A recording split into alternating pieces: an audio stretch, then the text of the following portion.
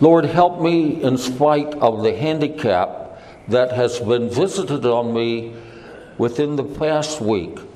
Something, Lord, that I didn't think I would ever experience again, as I had this 20 years ago, the paralysis of the right side of my face. Please help me, Lord. Help me to be clear. Help me to be concise. Help me in my weakness and frailty as an old man. In spite of that, by the anointing and power of the Holy Spirit, may your word come to us in life-changing power. For Jesus' sake, amen. Now, we come to this passage of Scripture today in 1 Timothy 2 because I think it sets out something that's very important. Last Lord's Day, we looked at what happened to Shadrach, Meshach, and Abednego as they were cast into the fiery furnace. And amazingly, the rules of Newtonian physics did not apply. They were not burned. The only thing that was burned were the ropes that held them fast. The only people who were consumed in that furnace were the soldiers serving Nebuchadnezzar. And the response, both we saw last week and the week before, of Shadrach, Meshach, and Abednego to Nebuchadnezzar was not one of belligerence, defiance, railing accusation, shaking the fist. Rather, it was a humble,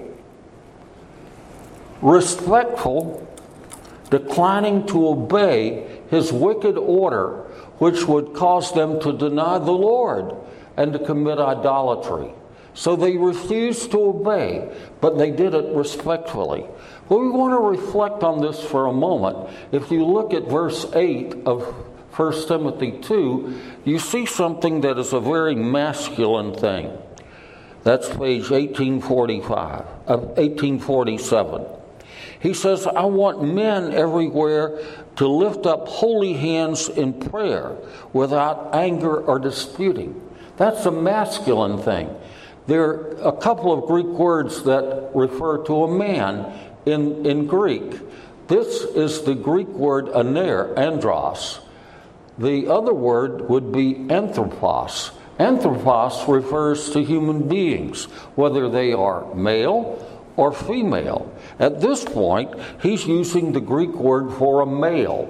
These are males. I want males everywhere to lift up holy hands in prayer without anger or disputing. Now, I don't know about you, but my temptation as Shadrach, Meshach, and Abednego would not to be to lift up holy hands, but to lift up hands in anger and rage. You old rascal, who do you think you are to throw us into this fiery furnace? It's more of a male trait to have anger and wrath and to be disputing. Brothers in the Lord, not sisters. Brothers in the Lord, we have to come to grips with something. In spite of our duty to protect our families, we have to not yield to a bitter spirit, an angry spirit. And that's what he's saying. The one thing that we can do about politicians is what? Not to lift up the fist, but to lift up holy hands. That's the posture of prayer. Lift up holy hands without anger and without argument, because, brothers in Christ, we can't change things. We can't change things by our actions. I learned a long time ago, when I did not know what to do, to rely on the Reformed doctrine of procrastination. When you don't know, don't. Just pray, pray, pray. Pray for wisdom, pray for grace. And so we're thinking of this in light of Nebuchadnezzar. And notice something else here. He says in verse 1, there on page 1846, I urge then, first of all, requests, prayers, intercession, and thanksgiving be made for everyone. Notice the last one, thanksgiving. Are you grateful for the past 2 presidents of the United States? Can you say, thank you, God, for Donald Trump? Can you say, thank you, God, for Joe Biden? Well, guess what? Look at what he says in verse 1. And I want you to understand this in light of Nebuchadnezzar, which we'll look at in a moment. He says, be made for everyone. Verse 2, for kings and all those in authority, that we may live peaceful and quiet lives in all godliness and holiness. You know, when Paul wrote these words to Timothy, the Emperor Claudius had been murdered by his wife so that her boy, Nero, could be on the throne. Claudius was not a good ruler. He's the one who expelled the Jews from Rome. But he was a whole lot better than Nero. And I'm struck with it. Paul is telling Timothy, you need to pray for Nero. Pray for Nero. Notice one of the reasons to pray. He says that we might live peaceful and quiet lives in all godliness and holiness. And I want to say that the second word, holiness, has to do with decorum and dignity. And so here's the deal. You need to understand. Think of the sadistic Roman emperors. There was not a single solitary good Roman emperor, beginning with the very first one, who was guilty of treason, Julius Caesar. He overthrew the Roman Republic because power is a seductive thing. And so in Nero's case, Nero delighted in humiliating people. And Paul is saying that we might lead quiet, tranquil, peaceful lives in all godliness and dignity, because Nero delighted to rob people of their dignity. Those closest to him, he robbed of their dignity. And so Paul is saying, pray for that. Listen, dear ones, I don't know what the future holds. I don't know what you and I will face, but we got to face it through prayer. And pray. We've got to face it through prayer, and we have to pray for our leaders that we can continue to live a godly life without being thrown into the fiery furnace or the den of lions, and also that we may be able to maintain dignity, because tyrants love to take away the dignity of the people they don't like.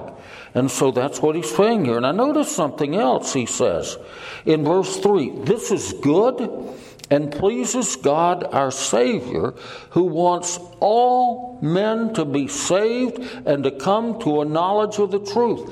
Now, I want to say something to you. Hold your hand there and turn back to 1 Corinthians chapter 1. 1 Corinthians chapter 1.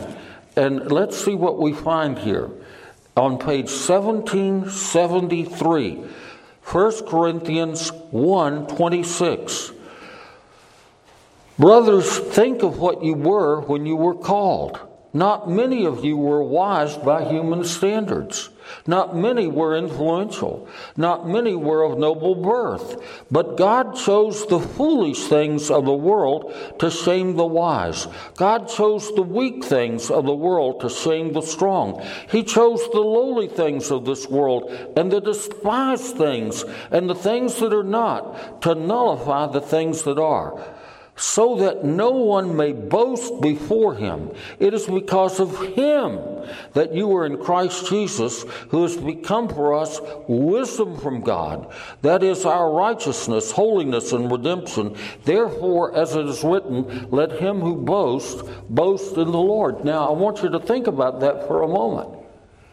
By and large, those who are true Christians are not the great and influential people of the world. And the reason for that is that God chose the lowly. Now, how do you reconcile that with what we've just read in 1 Timothy chapter 2 and in verse 4, that God wants all men to be saved and to come to the knowledge of the truth, page 1846. Or how do you reconcile that, holding your hand there and turning over to 2 Timothy chapter 2 and verse 10, 2 Timothy 2:10, where we read these words at the bottom of page 1853. Therefore, Paul says, I endure everything for the sake of the elect, that they too may obtain the salvation that is in Christ Jesus with eternal glory. What's he saying? He's implying that if he doesn't endure everything for them, they won't be saved. Think about it for a moment. Paul says, I, Paul, endure everything for the sake of the elect. There is an elect people, the people whom God has chosen before the foundation of the world to belong to his Son. He says, but notice here, that they too may obtain. They haven't yet obtained it. But through Paul's efforts, through your efforts, through my efforts, the elect will obtain it. Obtain the salvation that is in Christ Jesus with eternal glory. Now turning back to 1 Timothy chapter 2 and verse 4, page 1846. Think of it. If you have election and predestination and everything related to it all figured out, you don't have a clue. You know, the deep things of God have a sense of tension about them, a sense of paradox. Answer this question. How could the Lord Jesus Christ be 100% God as the New Testament teaches that he is? How could the Lord Jesus Christ be 100% human as the New Testament teaches that he is, and yet be just 100%, just one person? And how could he be one person, distinct from the Father, the person of the Father, and distinct from the person of the Holy Spirit, and yet one God? Now, if you can figure out the Trinity, and you can figure out the incarnation of Christ, so that you have no tension there, then you can figure out predestination, unconditional election, human responsibility, without being a fatalist. I'm saying if we don't have some tension in our thinking when we come to these things of the sovereignty of God and our responsibility, we are following human logic rather than divine revelation. Now, I'm going to throw a twist out to you this way. Why does he say this? Because the tendency is when you come to Nero, the tendency is to pray, God, send him to hell. Isn't that the tendency? Do you know what Nero did? Nero would take Christians and he would sew them in animal skins and he would have them painted with pitch and tar. And then he would tie them on stakes and set them ablaze as he rode around in his gardens with the lights that were illuminating him, being Christians who were burning alive. Think of it. Think of it. I don't know any leader of the 20th century who was that wicked. I mean, they all did terrible things, didn't they? But how depraved, how wicked, how base. So when we come to Nero, who's in power when Paul wrote to Timothy, when we come to Nero, we're coming to somebody that the temptation is to say, Lord, send him to hell. May he be burning in hell the way that he burned my father, the way that he burned my wife, the way that he burned my children, alive, to illuminate his perverted naked ride through his gardens. Notice verse 5. For there is one God and one mediator between God and men, the man Christ Jesus, who gave himself as a ransom for all men, the testimony given in its proper time. Now I want to reflect on that. Did Christ die so as to secure the salvation of every single human being? And the answer to that is no. Because we know that hell is not empty. And we know that Christ did not die to secure the salvation of every single human being. But Christ did die for all men in a way that enables us to say to people, repent and believe the gospel. Christ died for your sins. In other words, the death of Jesus is sufficient for all men and women and children everywhere, even though it isn't efficient except for the elect. But what I want you to understand is this great truth. When we approach people, what must we say? When we approach people, we must say of even a Nero, Christ died for your sins. You know, Christ died for the whole world. The result of Adam's sin is our entire planet came under a curse. And Christ died so that the whole planet would come under a blessing. We have disease and death in our world with plants and animals because of Adam's sin. Christ died for grass and trees and the animals in the woods. He died to undo what Adam did. And he died in such a way that we can say to anyone we meet, God loves you.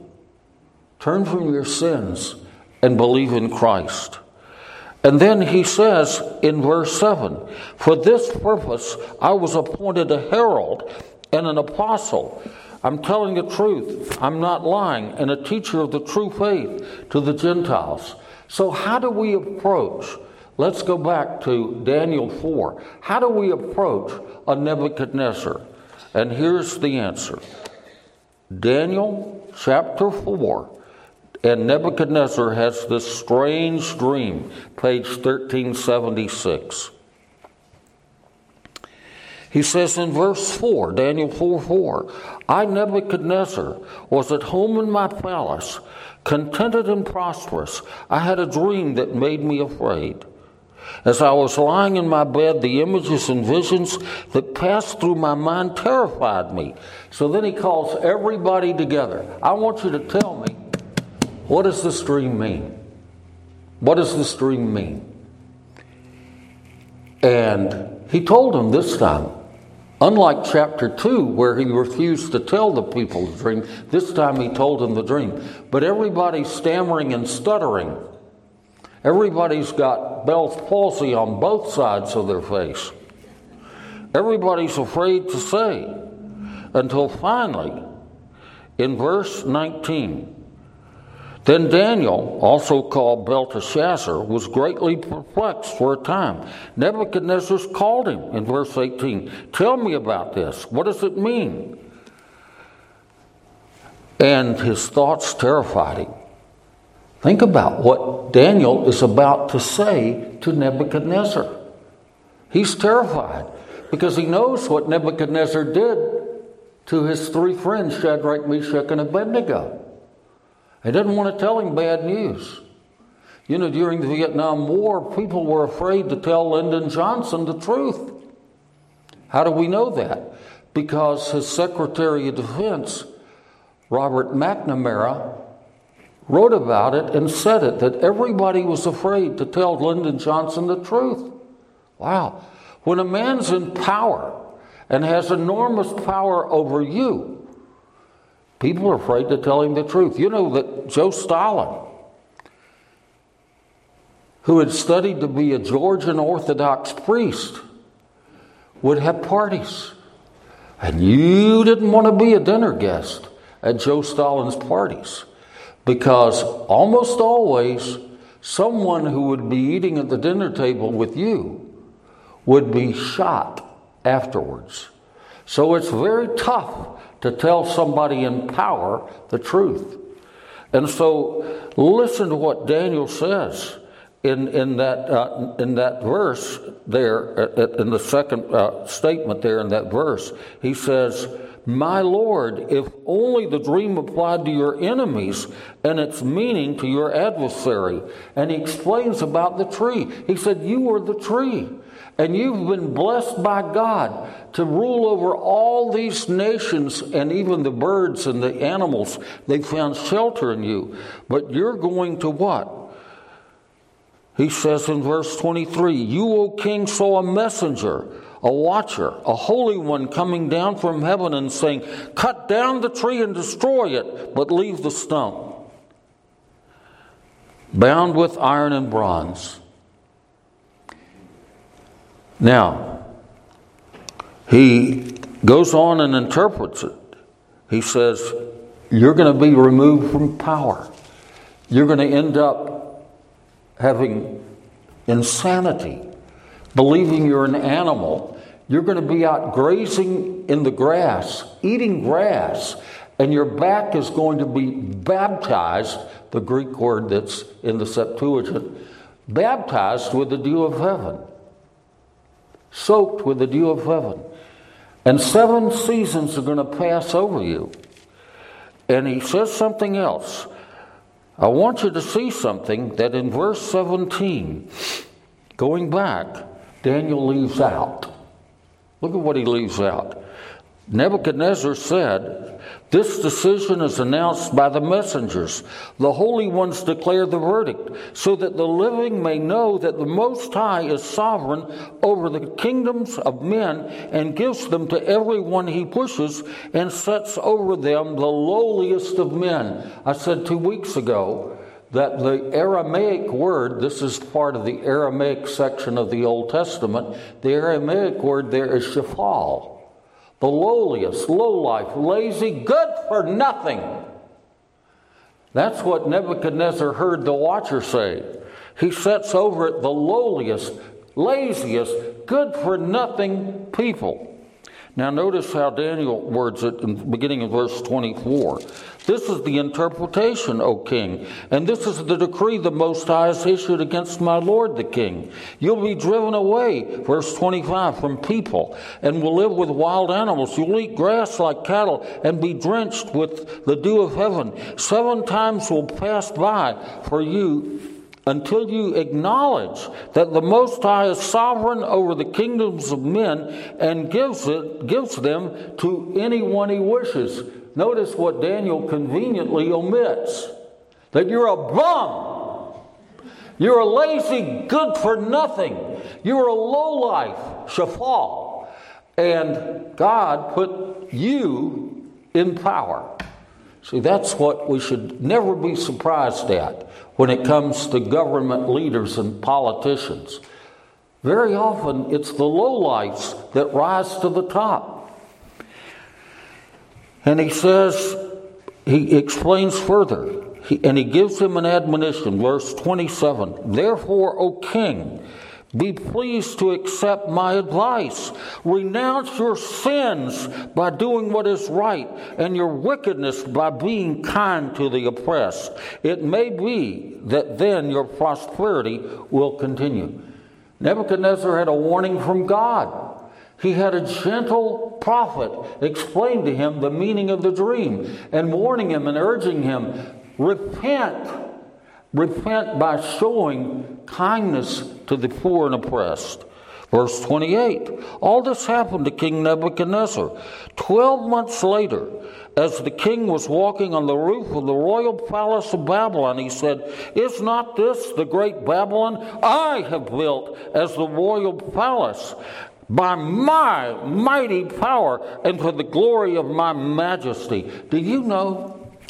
Do you have designer clothes on? Anybody have designer clothes? Do you know that Nebuchadnezzar had designer bricks? Do you know that? That when Nebuchadnezzar built his palace, when he did the great remodeling program on Babylon, he made sure the bricks showed who the builder was. Nebuchadnezzar. Designer bricks, of all things. We know that from archaeology. Designer bricks. He's proud. He's puffed up. Aren't most people that achieve high office proud and puffed up?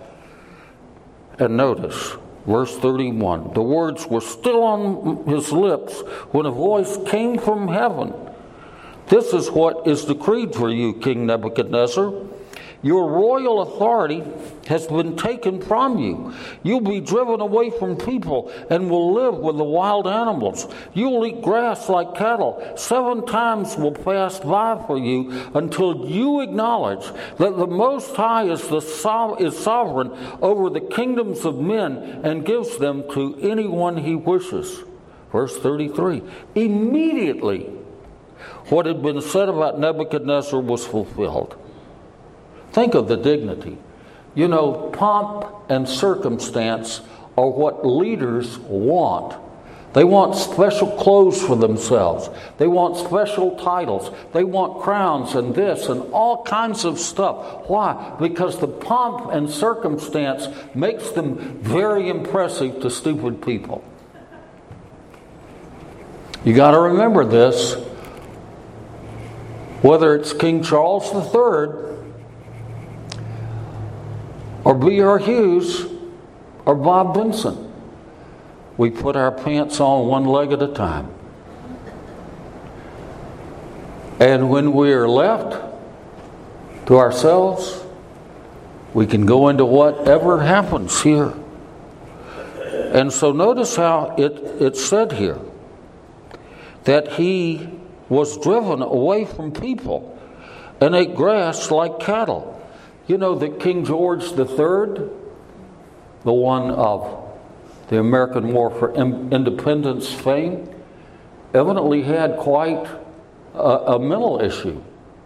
And what did they do? What does the royal family do when His Highness is not all there? They make sure that he is hidden away. Still in power, but hidden away. So he's protected and grazing by himself. Look at it. He was driven away from people, ate grass like cattle. His body was drenched with the dew of heaven until his hair grew like feathers of an eagle and his nails like the claws of a bird. Wow. How are the mighty fallen? What a picture. What a picture when God allows a human being to suffer the consequences of his own pride. Because your sanity and my sanity are held in the hands of God. And he can take your sanity or my sanity away in a moment of time. And he can do that for Joe Biden, Kamala Harris, the governor of Texas. He can do it in a moment of time. He can do it to Vladimir Putin or to Mr. Zelensky. He can do it to anyone, anytime. Now notice what happens in verse 34. At the end of that time, I, Nebuchadnezzar, raised my eyes toward heaven, and my sanity was restored. Then I praised the Most High. I honored and glorified him who lives forever. Look at what his confession is. His dominion is an eternal dominion. His kingdom endures from generation to generation. All the peoples of the earth are regarded as nothing. He does as he pleases with the powers of heaven and the peoples of the earth. No one can hold back his hand or say to him, "What have you done?" Verse 36, at that same time my sanity was restored. My honor and splendor were returned to me for the glory of my kingdom. My advisors and nobles sought me out, and I was restored to my throne and became even greater than before. Look at verse 37. I think this is a confession of a born-again man. Now I, Nebuchadnezzar, praise and exalt and glorify the King of heaven, because everything he does is right, and all those who are just, and all his ways are just, and those who walk in pride, he is able to humble. Think about this with me, if you will. Think about it. When you meet a person, how do you look at that person? I believe that 1 Timothy chapter 2, verses 1 through 7 are designed to teach us that when we approach people, we should assume they are elect. Is everyone elect? Oh no. That's very plain that they're not. But God wants us to think of everybody we meet as elect. He wants us even to think of Donald Trump or even of Joe Biden as elect. Why? How will you pray? How will you pray if you think that they're reprobated to hell? You're not going to pray for them. I want the men in every place to lift up holy hands without wrath or doubting. I want you to pray for Joe Biden today. I want you to pray for the election. Why? Because your dignity and your peace depend on who's in power. But there's another question. There's another issue. And the most important thing is this. No matter what somebody's done to you, no matter how they've hurt you, no matter how they've caused you to go bankrupt or what have you, you need to look at them as if they are elect. What is our stance as we view our neighbors, as we meet them, as we look at political leaders where we might want to pull out our AR-15 and shoot the TV? What is our approach? Instead of anger and wrath and rage, we need to lift up holy hands without anger, wrath, without dispute and doubt. We need to view those politicians, including Vladimir Putin and Joe Biden, including Zelensky and Donald Trump. We need to view Chairman Xi. We need to view them as God's elect. Of course, according to 1 Corinthians chapter 1, not many of them are. But what is the stance that we're to have to people? That's what 1 Timothy's about. It's a charitable disposition to other people. And it's taking the worst tyrants in history and saying, Nebuchadnezzar, are you kidding me? Nebuchadnezzar, I think I'll meet in heaven. You mean that tyrant, that wicked man, that evil man, that man who sentenced Shadrach, Meshach, and Abednego to the fiery furnace? You mean, Bob, you believe that you will meet him in heaven? Yes, I do. Look at that confession of faith. And what I want to say to you, never underestimate the power of prayer. Your prayers change the world. Because your prayers can change the heart of the most wicked person on earth. View that person with a judgment of charity. View that person as elect by a judgment of charity. And pray for that person. The Lord knows world leaders need our prayers. Because there isn't a world leader who's been in power very long who doesn't have innocent blood on his hands. What do they do with that innocent blood? Most people's tendency is to harden their hearts and to pretend they haven't sinned. Oh, everybody does it. That's what David did, of course, when he had Bathsheba's husband murdered. He said, the sword devours this one and that one. Don't let it bother you. Politicians need to face their bloody hands, covered with innocent human blood. And here's the great beauty. As we think about the Reformation, October the 31st, 1517, that one mediator between God and man, the Lord Jesus Christ, he welcomes everybody. Pray for people. Pray with an attitude of love. And yet, one last word I have. In the Psalms, we have what are called imprecatory psalms, curse psalms. How should we sing those songs between the first coming and second coming of Christ? You know how you sing them? You sing them the way Jesus would sing them. How did Jesus sing those songs? Was Jesus is dying. He says, Father, forgive them, they know not what they do. Now is this great time of opportunity where all men everywhere may be saved, including tyrants and despots. So when you sing the imprecatory psalms, sing them as a Christian, because the time will come when the Lord returns that we will sing them with greater ferocity and vengeance than anyone in the Old Testament ever sang them. How do you face the people you don't like? Face them with a humble heart and realize that God will do absolutely anything to bring the proud down so that they will seek His face and be spared the eternal torment of hell. May we pray. Lord, we pray that you would take this message with all of the handicap in speech. We pray that you will take it and you will use it in our lives. Give us, Lord, when we're prone to anger, I confess I am, Lord. When we're prone to being upset, I confess I do get upset. When we're prone to doubt and despair and being an utter pessimist, Lord, would you grant to us the ability, whether we're males or females, to lift up holy hands, to intercede and to pray.